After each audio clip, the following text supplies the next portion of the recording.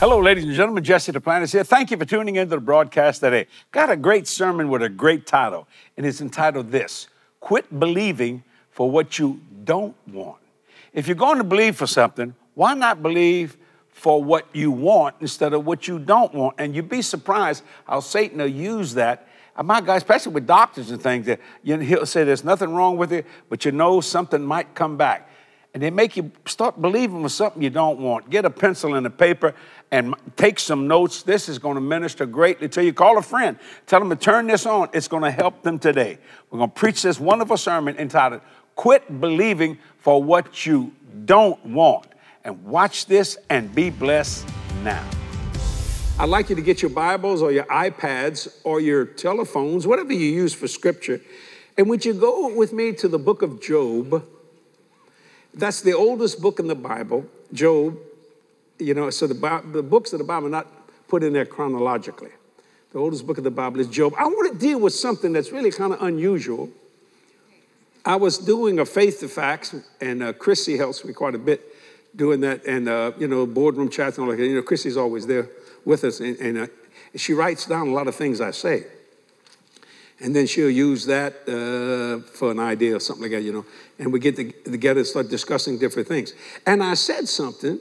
It just came out of my spirit. And I said, I want to write a sermon on that. Now, I want you to listen to me because I have noticed this quite often. The title of the sermon is, Quit Believing for the Things You Don't Want. Write that down. Quit believing for the things you don't want. Since you're going to believe anyway, believe for the things you do want. It's amazing to me how people get healed of cancer. And the doctor says there's no cancer cells in your body. And that's a blessing. But then they may say, but you better watch it because it could come back. They make you believe for something you don't want. You don't want that. So when they say, stop. I know what you're trying to say, and I understand your medical technology, but I just made up my mind to believe whose report. I'm not being critical of your report. I'm just going to believe the report of the Lord Jesus Christ.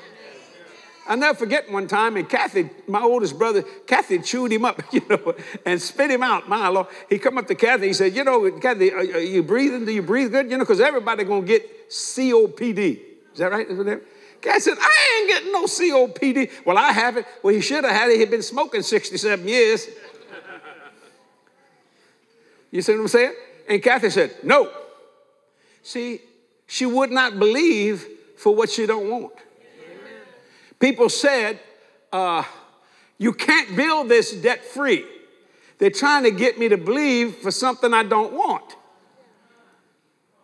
I'll never forget when I've been in a hospital twice in my life. Once when I was born, and then I had open heart surgery because the Lord told me to go get myself checked. I didn't have a heart attack, didn't have anything. This doctor told me, he said, watch this. You a nurse, Jessica, so I come to you. He said, Reverend Dr. Duplantis, I got that little blue cap on my head. It's cold in there, man. Whoo! And my operating rooms are cold, boy. And I'm looking at him like he said, I got to say this by the state of Louisiana. I said, I don't believe much in anything the state of Louisiana says, but go ahead and say it. See, because I create my world and I walk in it. You do what you want to do. He said, now, I have to say this. He said, I know you got a 99% chance that you're going to come off this table. And now he's trying to get me to focus on the 1%. He said, but I have to say that you could die on this table. I said, I will not. He goes, he said, no, I just gave you the odds. I said, no, your odds were wrong. I got a 100% chance. I said, because Doc, death and life's in the power of my tongue, not in the power of your hands. Not that you're not good, because I believe in what you do. Don't misunderstand me. Thank God for a man like you. I mean, this guy was really good. He was a phenomenal heart surgeon, I said, but I want to tell you something. I'll see you in an hour or 2 or 5, whatever it takes to do this thing. He said, man, you got faith, huh? I said, do I have it? You want some? And the next thing you know, they put that stuff, and the next thing you know, La La Land, Ooh. And in those days, I don't think they do that anymore. I think now they can actually operate without stopping the heart. They put me on a heart-lung machine. That happened in 2012. I think now they can do a part. I know they do it in Dallas because my friend had it. They don't stop his heart. They just freeze the part where it needs to be. How they do that? It's amazing, and I love medical technology. So watch this. So they usually start your heart off with them pads, whatever you call those things, shock you. They said, release his blood back into his heart. As soon as that heart and lung machine, as soon as that blood went into my heart went boom, boom, and started beating itself. Before they didn't have to, what they call that? Shock me or whatever they do. You boom, to get it immediately. Because I knew my heart was saying, where's my blood? It was just sitting there waiting. Come on. See, I refuse to believe for something I don't want. I'm saying this, I'm giving all these little examples before I get into the word. Listen to me. Now, when you go on the ministry, they always put that kind of churchy sound to it. When you go into the ministry, get ready for the struggle. Now, it's persecution for the word's sake. I understand all that. And you're going to really struggle financially. In 47 years of preaching this gospel, I've never had a financial deficit. Why? I didn't believe for it. I wasn't going to believe for something I don't want. And I've learned to listen when people tell me things so I don't have to go through it to experience it. If you tell me, listen, Brother Jesse, when you get in your car after church today, don't go left because there's a pothole. It's a sinkhole. It's 20 foot deep. And I go driving that pothole. Who's the fool? You see what I'm trying to say? So I would go the other way. So I began to learn. I said, well, what does God say about that? Then I got my examples from the Lord Jesus himself, because he never had a financial deficit. And now people get mad at me, Linda, because I've never had one. Well, it ain't my fault that I just believed what I wanted instead of what I don't want. So when doctors tell me, and Kathy makes me go do physicals, and I do one. I just came back from the prostate thing. That's a trip, man. I mean, doctor just talking to me. He said, man, your PSA, is that right? It's so negative, it's nothing to it. I said, well, that's what I expect. Oh, yeah. Yeah, he said, and then the nurse says, do you take any medications? I said, no. She said, you got to be kidding me. How old are you? I said, I'm 73. You don't take no medications at all? I said, well, I take a daily aspirin because they told me to do that. She said, that's one of the best things you can do. I said, I don't know why I need it. Because you see, the reason for the open heart surgery, I didn't know it till I was 62 years old, that I had a crossed artery. Like this is your heart, the artery goes like this, whatever it is. Mine was like this. Now, and Casey can explain that a lot better than me. And he said, so what happened was, it was crossed over like that. It was going to make this thing, it was starting to block it, see? And I didn't know anything about it. So all they did was, did the different thing they're supposed to do, And they said, you got to be kidding me. You don't take no medication. I said, none. Are you serious? Well, you want me to lie to you? See, they can't seem to get over that I don't take any medications. See, they're trying to get me to believe for something I don't want. Oh, you understand? I'm saying this all ahead before I get into this man. You see, and it's very subtle, but it can cause you great problems in life, like the chiral legs. And Kathy shut that down. She said, I ain't believing for that. You see what I'm saying? Because all of them have a little problem with their legs or something like that, whatever. And, as you get older, you can expect what? There we go again. They want you to believe for something you don't want. Why can't you be like Moses, 120 years old, climbing mountains? God's no respecter of person. Yeah, but he stood in the presence of God. Excuse me, so can you. If you're willing to do what Moses did. Would you spend 40 days praying with God and not come off of them? Oh, you see, a lot of things need to be done in life to understand what God wants for you. Now, watch this. Job was a phenomenal man. Now, he had a wife that was a little crazy, but, he was a phenomenal man. And he was very rich. And the reason why Satan attacked him, because he's the richest man in the East. See, a poor man can't help you at all. A rich man can hurt you. Because he can pay for people to come at you with everything they got. Do you see what I'm saying? Poor man, well, he's got to take the hit, and the hits just keep on coming. And you grow up in the family. We're not wealthy people. You just have to be satisfied with what? Poverty? Well, diabetes runs in this family. It's going to run straight to you. You're not genetically linked up with your family. If you're born again, you're genetically linked up with the Lord Jesus Christ. He don't have diabetes, high blood pressure, crippling arthritis, infectious disorder of any kind. Do you see what I'm saying? But a lot of times we do a lot of damage to ourselves, and the reason why we may have to go do something because no one ever told us what I'm telling you. We just think, well, it's called life. No. Yeah, it's called life, but you don't have to have that kind of life. Now, I want to prove this scripturally in Job chapter 3. If you'll go with me to it, I'm going to read out the old King James Version.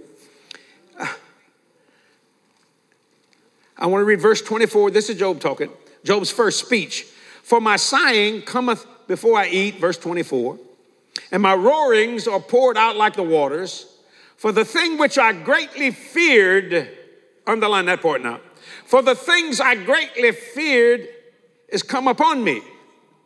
So he was fearing before it came upon him. He was believing for something he didn't want, and that which I was afraid of is coming to me.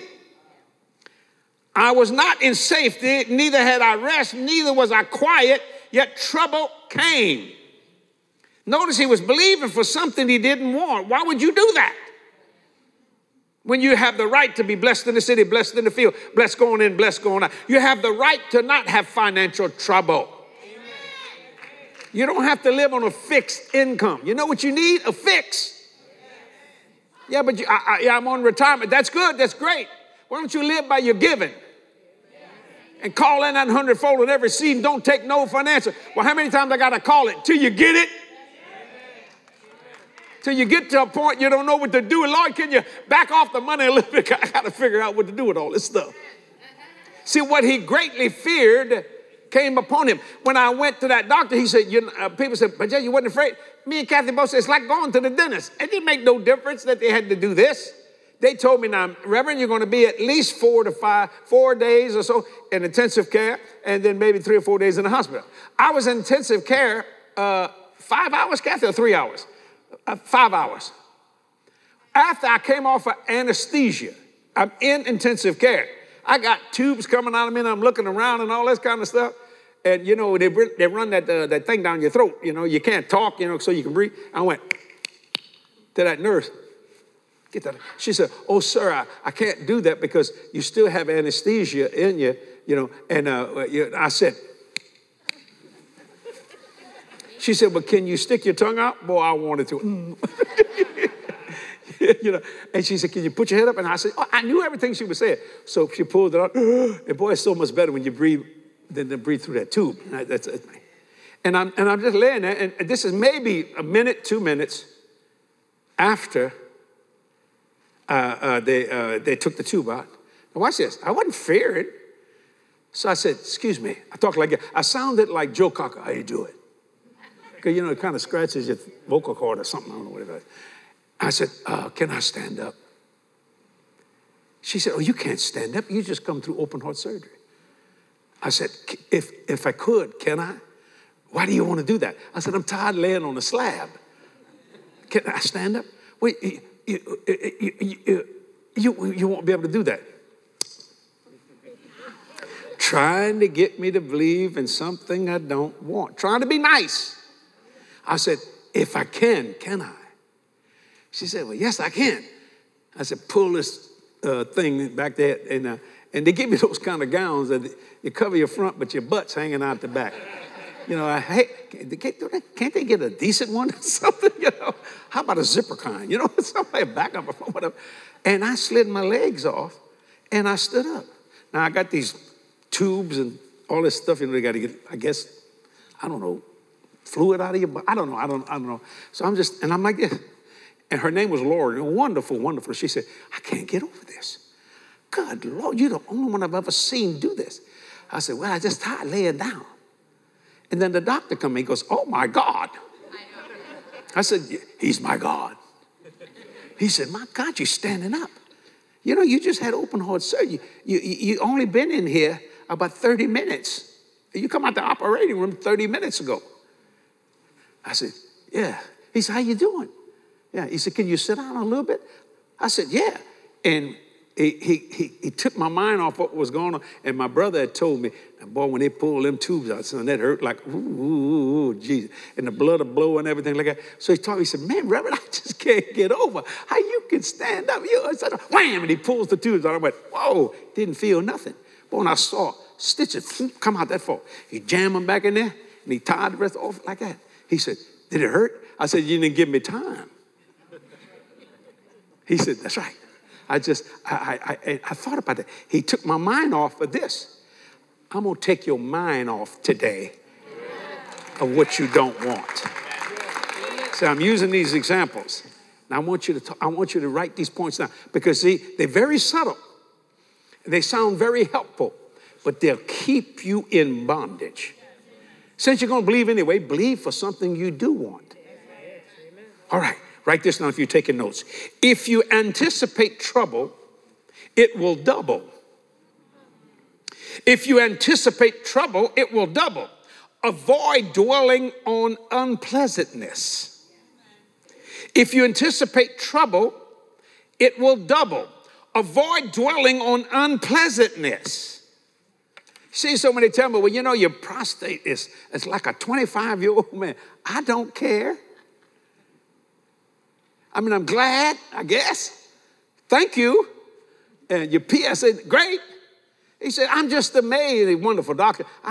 I said, well, Doc, I expect that this is the only thing you're ever going to do to me. You see what I'm saying? And we talked for about 30 minutes after, just having a wonderful time talking about business and things of that nature and all these kind of things. And my God, I'm about ready to walk in, and a woman said, my God, you Jesse Duplantis. So I had to stop. Here's the nurse pulling me to get on. And I said, I'm sorry. This is in the waiting room. I mean, I'm trying to go through the door. And they said, and one lady said, who are you? I said, nobody. Oh, and the other nurse said, oh, he's somebody. That's Jesse Duplantis. Oh, the one with the big house. I said, yes, that's me. Are you mad at me? No. So we went in the room, sat there, and she looked at me. She said, you don't take no medication? No. Is everything working fine? They ask you all kind of personal questions. Especially when you're dealing with the prostate, you know. How's your sex life? I said, how's yours?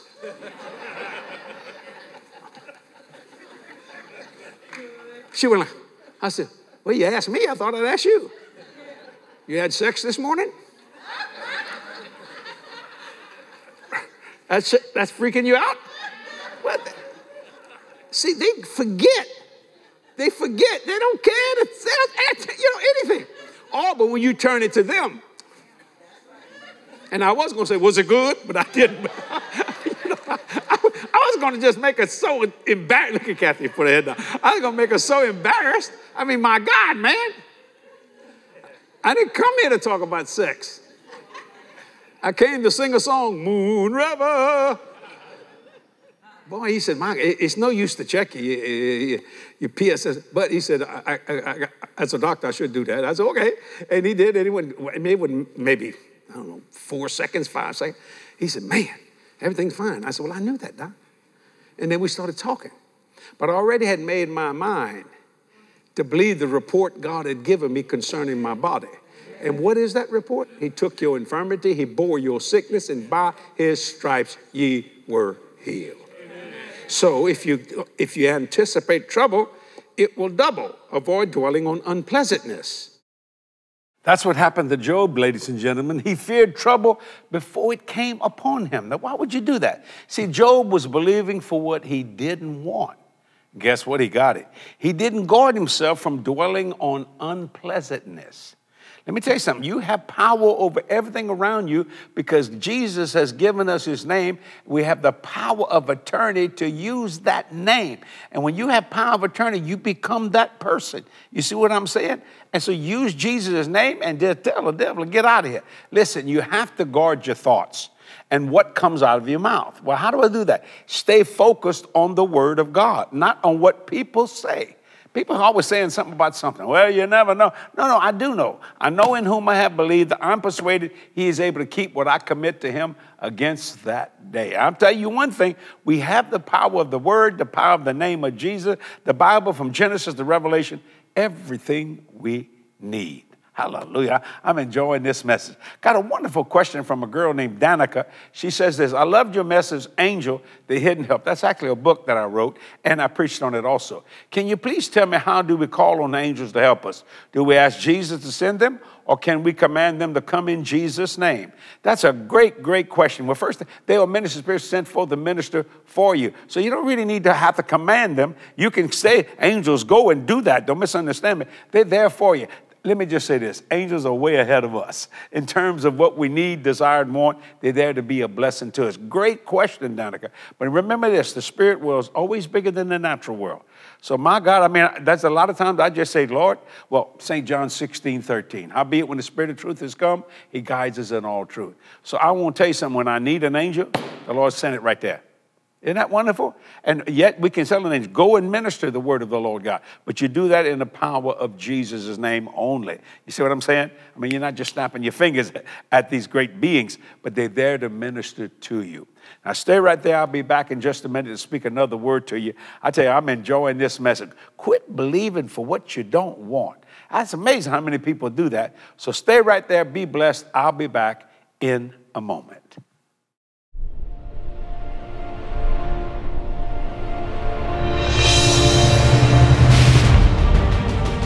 Jesse Duplantis Ministries is literally circling the globe using every available voice. What would that be? That would be television, radio, printed page, internet, DVDs, CDs, books, whatever it takes to preach the gospel.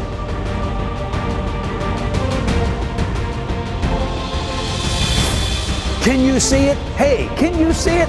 I can just see it. I can see the gospel going all over the world to every person. Every year the souls adding up, people getting healed, lives being changed and delivered. Is that impossible? No. God thinks we can do that.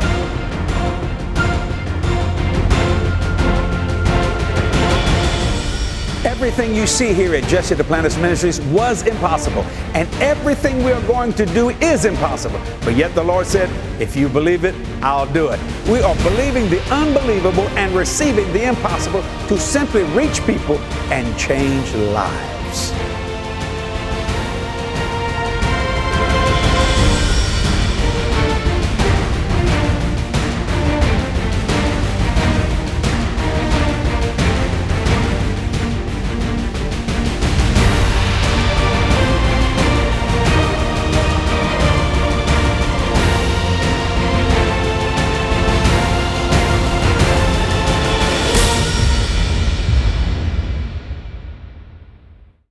Did you know that doubt is a habit? Yes, it is. You aren't born a doubter. You learn to doubt over time.